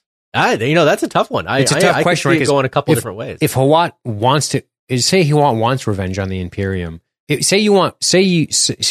Casual hatred of the Baron is one thing, meaning I could best him and I could kill him, but in doing so, I might fuck up my ability to get to the Imperium. Maybe once I'm done with the Imperium, maybe the Baron's next. I don't know. I don't know I couldn't tell you, nor do I remember what Hawat is thinking, but I wonder what the Baron's anticipating. Right. Another great just observation about Hawat as a person that the Baron has here, because Fade asks, well, the Hawat's revenge, when that's accomplished, We're then just what? talking about that. Yeah, and then the Baron says he does not think beyond his revenge. Hawat's a man who must serve others, and he doesn't even know this about himself. So fucking good. He sees shit about people that they don't know about themselves. How is he not one of the most interesting characters? Oh, he is. He absolutely is, isn't he? I cannot wait to see fucking Stellan Skarsgård. Stellan's great. Well, As I the hope. Baron. Yeah. We're recording this on October 21st, 2021. So we're about to see this movie in the next few days. So that's where Coming we're out at. soon. Hell yeah. Hawat watches everybody, just as a reminder. He talks to him about the poison. This gets back to, they talk feints within feints, or plans within plans, as it was called earlier in the book. Like the arena and the cutting edge is the mind. Now you see how you need me, the Baron said. I'm yet of use, Fade, right? Absolutely. I'm yet of use. I know things that you don't know yet, and you need to know. Indeed. Yep. And I like how the Baron, this casual gear shift into, we're going to go down to the slave quarters and you're going to kill the women in the pleasure wing. Dude. What? It reminds us just how despicable and evil the Baron is. Yes. Like, he is awful. And You're going to go kill. What? Yeah. That is, not only has he indicated with his intellect and his observation why he is to be listened to, but when he commands you to engage in abhorrent brutality, he's also reminding you that he is very dangerous. Right. It's a double-edged sword of, yep, I'm making nice with you. You didn't kill me. It's okay. Fade must be thinking now. So this plays out with such weird sociopathy, which is, you tried to kill me. Again, we get back to the Baron's ego piece. We just talked about it. He doesn't let his ego get too much in the way.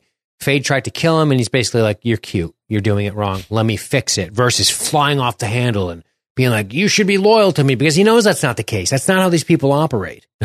But Fade must also feel the discomfort of his transgressions. And not because of ego, but because it's a valuable lesson as far as the Baron is concerned by killing these women. Right. You will accept your punishment and learn from it.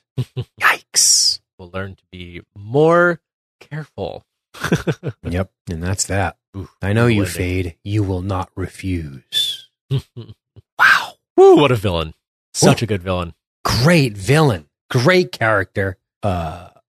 He's fantastic. And now what I think is so funny about these two chapters back to back, because in the chapter we just covered, in chapter 38, the Baron is the most dominant force on the scene by far. Like, Fade, Without question. Fade is a far second. He's lost. Yeah, he's absolutely lost. He's lost against the Baron. Oh, absolutely. And Captain Nefood is just like nobody. He's just a fucking junkie. Yeah, a fucking miserable junkie. Yeah. But dude, lucky to be alive. For real, just sweaty dude, just fucking up all over the place. But no, what I love is the contrast we get in this chapter between the Baron and Hawat. Yes. Like, we start to realize, like, we've already seen what Hawat can do in some degree. We know how he's intelligent. He's a Mentat. But you really start to see the difference between a regular person and a fucking Mentat in this chapter. A Mentat assassin in a storied one, to be clear. Right, we saw his engagements with Jessica, those verbal fencing matches, and we realized Hawat had a special kind of intellect, an impenetrable will, this real drive towards that which he believed was the truth and act on it without emotion. She was the one getting emotional. And we're going to see how he and the Baron engage, because we've talked a lot about the Baron, Matt, as far as what it means to this Fremen piece. And we're going to get into it right now on this chapter 39. And chapter 39 begins. Deep in the human unconscious is a pervasive need for a logical universe that makes sense. But the real universe is always one step beyond logic. From The Sayings of Muad'Dib by the Princess Irulan. I'm going to think about that. Deep in the human unconscious is a pervasive need for a logical universe, but the universe is always one step beyond logic. Yes, indeed. Because ultimately we can't predict life. Right. The moment you think you can predict everything ahead of you and you're on top of it all is the moment you've lost your grip on it. Yeah, and you it's should going never to get beyond you. Indeed, we've talked about this before. Maybe best to stay in the middle of the mountain. I think we've had this little metaphorical, verbal discussion before. Than to stand on top of it and not be able to see everything below it. Right? Yeah. Maybe you can survey it a little better from the middle of it, and I can see the top. I can still see the bottom. I don't remember I think we're talking about that as it relates to the Bene Gesserit and the power structure. Don't be on top. No, stay off to the side a little. Let the people up top be the targets. We'll stand down here. The meek shall inherit the earth. Yes, along with the cockroaches. The cockroaches. This I want to read right up front. It's Thinking by Hawat. Yeah. I've sat across from many rulers of great houses, but never seen a more gross and dangerous pig than this one, Thufir Hawat told himself. Oof. Fucking hates it. Works for him now. He's got a W-2 from the Harkonnens, but fucking hates him. Realizes he's dangerous. Never seen a more gross and dangerous, to be clear. And this is just a little meeting of the minds, as you said, between Hawat and the Baron. And the Baron saying, speak plainly to me, Hawat. This is where we get into, yes, well, I wish to know how Arrakis figures in your suspicions about Seleucus Secundus, right? We're talking Seleucus Secundus. We're talking about you didn't have me send that warning to Rabban as an idle whim. So apparently the Mentat asked the Baron, he sent him a warning. He said, send him a warning. And now the Baron wants to know, what is this? Talk to me about this. Yeah. Why am I having to send out these warnings? Right. And honestly, Hawat just says it very plainly. You speak too casually of Seleucus. Yes. The Baron. It's a penal colony. The worst riffraff in the galaxy are sent to Seleucus Secundus. What else do we need to know? Yep. And this is when we start getting into the conditions of the planet that Indeed. Hawat has deduced produce a particular kind of person. Yes, 60%, Matt, a fatality rate or mortality rate. Emperor practices every form of oppression there. You hear all this and do not ask questions. I love Hawat's manner of thinking. Indeed. Of like you have all the evidence before you and you're just not asking the right questions about it because you're not asking questions. I'm really glad we're coming off that chapter into this one because we know the Baron is smart. We know he sees things.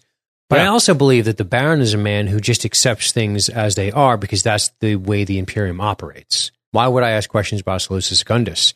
To which Thufir is like, why don't you? Exactly. Right? Yeah.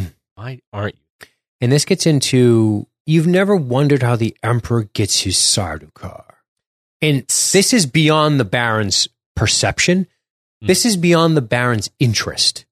I don't think he thinks in these terms. I think he's more interested in bending the individuals, not thinking of in the Baron's defense, why would he care about them? But also, you run one of the great houses of the Landshrad, you might want to know about this stuff. Yeah. Maybe you should just be curious. No, I mean, right? I think there's a real, what is the word? I mean, not exactly the word I want to use, but it's a real usefulness in questioning the very foundational nature of things. And I kind of get utility in it. Right. There's I think a lot of times people, and I can imagine the Baron even being kind of like this of like, you're getting too philosophical and foo-foo, and this shit doesn't matter. I'm more focused on the nuts and bolts of how to exercise and grow my power now. Yes. Whereas Hawat's somebody going, well, why are things the way they are? Why? This is great. This is a great prompting statement from you, because the Baron is an expert on people. He's an expert on the ugly side of people, and he's an expert on people in general. He knows things about Hawat that Hawat doesn't know, because that's his expertise. Now, the Mentat, conversely, is a machine man. He's literally a man. He's not a machine, but he thinks like a machine. So he breaks everything down. Why is this here? Why? Always asking why. Yeah. Why? Whereas the Baron is just instinctively somebody who knows why and asks how, right? Yes. No, exactly. No, I was just going to say that Baron is concerned with how. How do I accomplish these things? What are the tools I need? Yes. Whereas Hawat's somebody who looks at literally the way their world is and goes, well, why is it this particular way? Indeed. And that's a Mentat. He breaks it down.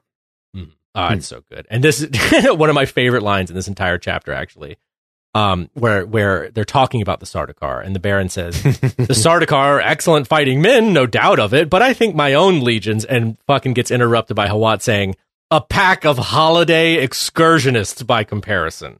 Indeed. You think I don't know why the Emperor turned against House Atreides? Yep. And then with the coolest question from Hawat right after that, where he thinks this, is it possible that even he doesn't know what motivated the Emperor in this? Hawat asked himself.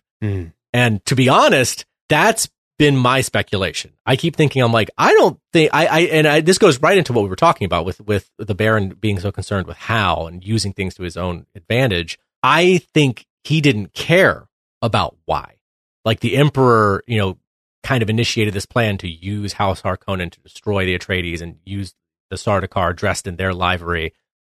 But I don't think the Baron cares about why, and is probably not even sure about why the Emperor wanted that. He just goes, oh, well, this is a great opportunity for me. I think there's some truth in this. Yes.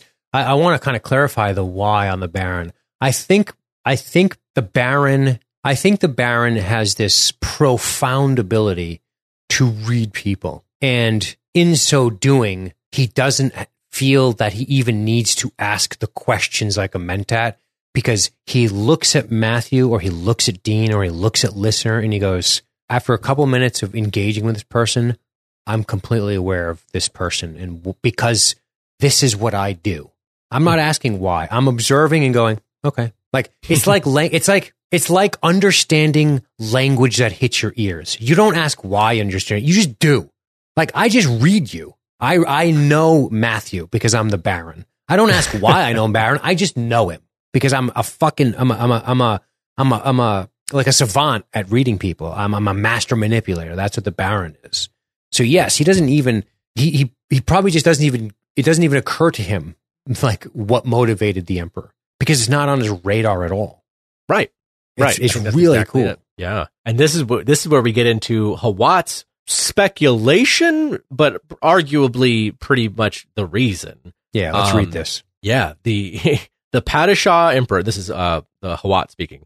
The Padishah Emperor turned against House Atreides because the Duke's war masters, Gurney Halleck and Duncan Idaho, had trained a fighting force, a small fighting force, to within a hair as good as the Sardaukar. Some of them were even better, and the Duke was in a position to enlarge his force to make it every bit as strong as the Emperor. Ooh. He still doesn't see it. What has Arrakis to do with this, the Baron asks.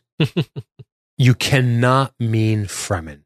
Oh, I mean Fremen. Ha! And I like this. Here's where Mentat meets Baron, okay? Yeah. You want to talk numbers? This is what I mean by the Baron knows the individual. The Baron knows the spy network. The Baron knows the manipulations. The Baron knows the wet works. The Baron knows all that shit. But when you start to blow up the scale a little, he gets a little bit, his awareness is, he doesn't ask. He doesn't ask because he just goes on what he knows. Which means the Baron's weakness is when he doesn't know something, he really doesn't know because he doesn't care to ask. Which he doesn't know. He doesn't know little bits about things. He knows a lot about the things he wants to use and care about. Right. And the stuff he doesn't know, he knows nothing of it. Like he didn't even read the Wikipedia entry about Fremen. Like nothing. Right. He didn't look at shit. And this is where he really gets schooled by Hawat because he scoffs at this. Rabban slaughters these people right? There cannot be more than a handful of Fremen left. Oh, he throws out numbers too. Yeah, he starts to throw out numbers, and Hawat's like, if you start playing the numbers game with me, I'm going to make your fucking head spin because I'm a goddamn, I'm a computer person. Hawat just stares at him silently as he blathers. Not more than a handful, the Baron repeated. Rabban killed 6,000 in the last year alone. Okay, what I like about the prose here, Hawat still stared at him. What I like about that is a savvy reader goes, okay, so there's not none, right? If he killed 6,000, they're starting a religion. Fucking how many are there? Way more than you think. And we find out for sure in this chapter, it might have been a little bit alluded to in the last, but we find out it's been 2 years.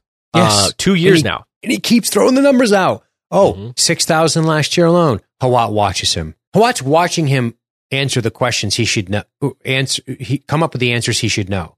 Because then he goes on by saying, in the year before that, it was 9,000. Okay, so that's 15,000. What did he say? Yeah, so now we're up to 15K, right? Yeah. And before they left the Sardaukar, I must have accounted for at least 20,000. Okay, all right. Dude, Hawat's question right after that. Yes. Okay, what are Rabban's troop losses for the past 2 years? Like, let's put those two numbers together. Let's look at them. Not good. Not good. Shall we say 30,000? That seems a little high. The Baron's like, I don't know about that. No, quite the contrary. I can read between the lines of Rabban's reports as well as you can. No, you can read better, Hawat. You're a mentat. And you surely must have understood my reports from our agents. What if he has lost 30,000, right? Yeah, he says that in the tone of like, well, what if? So what? We lost 30,000. Like, what does that mean? How many did you kill? 15. That's 2 to 1, buddy. Yeah. So tell me again how these guys can't rival the Sardaukar in a 2 to 1 killing back and forth. And this part too is so good. You say the Sardaukar accounted for another 20,000, possibly a few more. I've seen the transportation manifest for their return from Arrakis. If they killed 20,000, that means they almost lost 5 for 1. Why won't you face these figures, Barry? 100,000. That's fucking nuts. What I love about this revelation is this is such a great highlighting of the Mentat's attention for detail, which is reports upon reports. We're looking at these numbers, but it always takes that Mentat to step back and look at it all. Correct. This is what I mean by the Baron. The Baron has a laser focus, but the Mentat can pull the camera out and go, hey, look at all the data, buddy.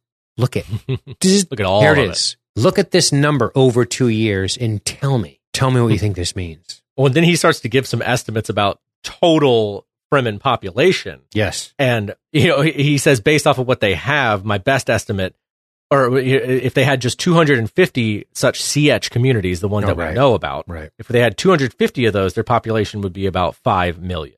My best estimate is that they had at least twice that many communities. 10 million. The Baron's jowls quivered with amazement. Reprehensible. We haven't even cut heavily into their birth rate growth figure. We've just weeded out some of their less successful specimens, leaving the strong to grow stronger, just like on Seleucus Secundus. And it's crazy that he's still not there. He doesn't see it. He still doesn't. Why Seleucia? Why Seleucia? Now, yeah. And this is what starts getting interesting. He says, nonsense. By your agreement, I could recruit from among the Fremen after the way they've been oppressed by my nephew. And Hawat, don't you oppress any of your troops? Right. I like that. I like how, again, this is a big blind spot for the Baron. This is an important revelation for him. Yep. Yeah. And this is where he said, there's this conclusion that the Baron finally comes to. Is Rabban unwittingly given the Harkonnen its ultimate weapon? He thinks. Yeah. So he starts to think that possibly they can recruit. Indeed. That they can. How could we ensure their loyalty? And Hawat goes on a long one here, right? Start small. He starts talking about how to treat them essentially like how the Sardaukar are treated. Remove them from their oppressive, element. Tell them that their planet had actually been a secret training ground this whole time to produce such superior beings as themselves. And all the while, I'd show them what superior beings could earn. Rich living, beautiful women, fine mansions, whatever they desired. And the Baron nodded, the way the Sardaukar live at home. Yep. He's starting to see it now. Yep. The commonest Sardaukar trooper lives a life in many respects as exalted as that of any member of a great house. Such an idea, the Baron whispered. I love this. This is great. They start talking about House Carino, where the people on Sluiskunus before the Emperor sent this first contingent of prisoners there. Even the Duke Leto, a cousin of the distaff side, never knew for sure. Such questions were not encouraged. Good shit. Yep. This is where he finally realizes, okay, this is where the Sardaukar come from, the Seleucus Secundus planet. This makes sense. And the Baron just starting to let the puzzles fall, the Tetris thing starting to make a little more sense, where he just realizes, wow. He starts drawing the parallels between Arrakis and this. Right. Which are obvious parallels when you step back to take a look at it. Yep. And Count Fenring comes up. This imperial popinjay came as official observer to conclude a business arrangement between myself and the Emperor. During one of our conversations, I believe I said something about making a prison planet of Arrakis. And Hawat's like, what did you say exactly? Exactly. It was a while ago. My Lord Baron, if you wish to make the best use of my services, you must give me adequate info. Wasn't this conversation recorded? You're as bad as Paita. But this gets into, he's becoming too familiar, too demanding of me, the Baron says. You assure me you don't waste a useful man, Hawat said. Will you waste me by threats and quibbling? We were discussing Fenring, and that's when they get into all this Fenring talk. They have a little power back and forth right there. But this is awesome. The Emperor knows a certain amount of killing has always been an arm of business. I was referring to our workforce losses. Then I said something about considering another solution to the Arakeen problem. This is the Baron recounting what he talked to Fenring about. Yeah. Mm-hmm. Then I said something about considering another population to the Arakeen problem, and I said the Emperor's prison planet inspired me to emulate him. Witch blood, Hawat snapped. What did the Fenring say? That's when he began questioning me about you. So that's why they started looking into Arrakis, he said. Well, the thing's done. They must have spies all over Arrakis by now. 2 years. 2 years. Nothing is as innocent as an emperor's eyes. Yeah, no, dude, that's such a great line. No such thing as an innocent, passed-off remark in front of the Emperor. He's taking account of all of it. And this just gets down to, you can wipe him out, or would you prefer to have the Emperor in the great houses? He can still swing behind him, come in here and perform how do you say that? Currediment? Scrape out Gidi Prime like a hollow gourd. Oh, yeah, a currediment. I don't know what currediment is. That's a word that I was like, I don't know that one. You got me on that one, Herbert. There's nothing in the dictionaries coming up. It's not interesting. Surgery to remove tissue or growths from a bodily cavity. There you go. Currediment. Scrape out Gedi Prime like a hollow gourd. It's such a fucking visceral threat. Essentially, this worked into Hawat saying, you have to abandon Rabban, right? Yeah. You have to abandon Rabban. And then we can bring in a new savior. Indeed. Send him no more troops, no aid, don't answer his messages other than to say you've heard of this terrible way he's handled things on Arrakis. This is the ploy for the Fremen, right? And you intend to take corrective measures as soon as you're able. I'll arrange to have some of your messages intercepted by Imperial spies. But what of the spice? Demand your baronial profits, but be careful how you make your demands. Require fixed sums of Rabban. How can I be certain my weasel nephew isn't? We still have our spies. Tell Rabban he either meets the spice quarters or you'll replace him. Yeah. And then he'll replace it. It's funny, the Baron doesn't see this ploy. Because but then he's going to repress them harder and he goes, yes. No duh. No shit. Right. You merely want your hands clean. Let Rabban make Seleucus Secundus for you. And then it's yours. Right? That's great. If Rabban is driving his people to meet your spice quotas, then the Emperor need suspect no other motive. Indeed. That's reason enough for you putting the planet on the rack. Fucking harsh. And the Baron starts to realize, Hawat devious one. This is great. This is the simplest thing of all, Baron. If you set each year's quota a little bit higher than the one before, matters will soon reach a head. Production will drop. You can remove Rabban and take over to correct the mess. It's so interesting that the Baron is getting worked into a ploy, which is the exact ploy he set up for Fade to take over. Yeah. Hawat is into one another. Doing something right here, isn't he? Something Fade was concerned with. Is he turning the Baron against Fade? You're going to take over Arrakis, right? Remember, the plan is Rabban, you squeeze. Then we get rid of Rabban, we bring in Fade. Right. Now, Hawat's saying, you come in. Doesn't that put him at odds with Fade a little bit? That's a good point. Maybe. Good point. Maybe Hawat is playing a little game here. Perhaps and they talk about that, right? That comes up. Yeah. Fade Raltha. right? And I also just love that the Baron thinks, how does this fit in with Hawat's personal scheming? Because he knows it must. He knows it must, but he doesn't know how yet.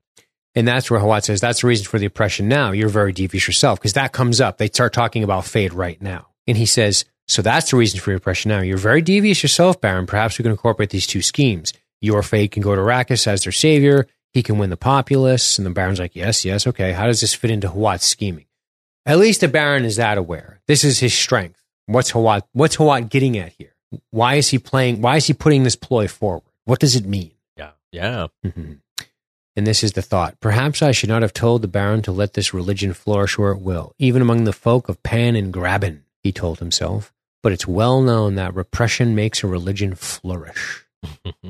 He starts to wonder about Idaho and Gurney Halleck, and that some of the tactics of the recent attacks smack of Halleck himself. Yep. And then, oh boy, we close this chapter out with his thoughts about Lady Jessica. Indeed. Who he still completely blames for this. So unfortunate, but he thinks, what a poisonous hate she must have had for the Atreides, he thought. Something like the hate I hold for this Baron. Will my blow be as final and complete as hers? You know what I like about this, Matt? We've just seen Hawat be utterly formidable. Yeah. And then we close with a weakness. That's a great point. A complete misread. The same way the Baron has a blind spot. Indeed. That is now kind of corrected. Yes. Corrected blind spot, but Hawat still has his. He does. And that is chapter 39. I love this stuff. I love watching Hawat walk him through Seleucus Secundus, walk him through the people on Arrakis, walk him through, let them have their religion, right? Let them. and can't you see what you could do here? Stop aiding Rabban. Start raising the quota demands. He'll lose control, and then you can come in. And the Baron's like, well, I kind of had this idea for fate. And he's like, great, let's make this a plan together. It's that Hawat. He's crafty, isn't he? Crafty boy. He's crafty boy. Another great chapter. Yeah. Well, should we tell the people what we're reading next? Affirmative. Yes, we're going to be reading chapter 40 next, which starts as, we're going to do 40, 41, and 42. 40 starts with, there's in all things a pattern that is part of our universe. Okay. The chapter after that would be 41, which is control, the coinage, and the courts. Let the rabble have the rest. And then 42 would be, you cannot avoid the interplay of politics within an orthodox religion. And in my copy of the book, those are pages 635 through 662. Actually, no, I'm sorry. No. 616. No, 616 through 662. So that's our homework. 616, and mine ends on 661. Oh. That's my numbers. So I'm looking forward to that. Not much time left in this book, my friend. No. We're into book 3. It's been a lot of fun so far. So yeah, that was 37, which is the end of book 2. 38, which is the first of book 3, and 39. Next week, next time, we will see you for chapters 40, 41, and 42. I am very excited to get back to Paul and Jessica, knowing now that it's been 2 years between book 2 and book 3. 2 years. 2 years with the Fremen, with Chani, with Lady Jessica being their reverend mother, with certainly the daughter being born by now. Oh. So much to come back to. So I am super excited for the next episode. Me too. Man. Absolutely. This was a ton of fun as usual, Matt. I really enjoyed these 2 chapters, and I'm looking forward to the next 3. And that is all. Thank you guys for tuning in to Mind Killer. And of course, we will see you guys next time. Goodbye.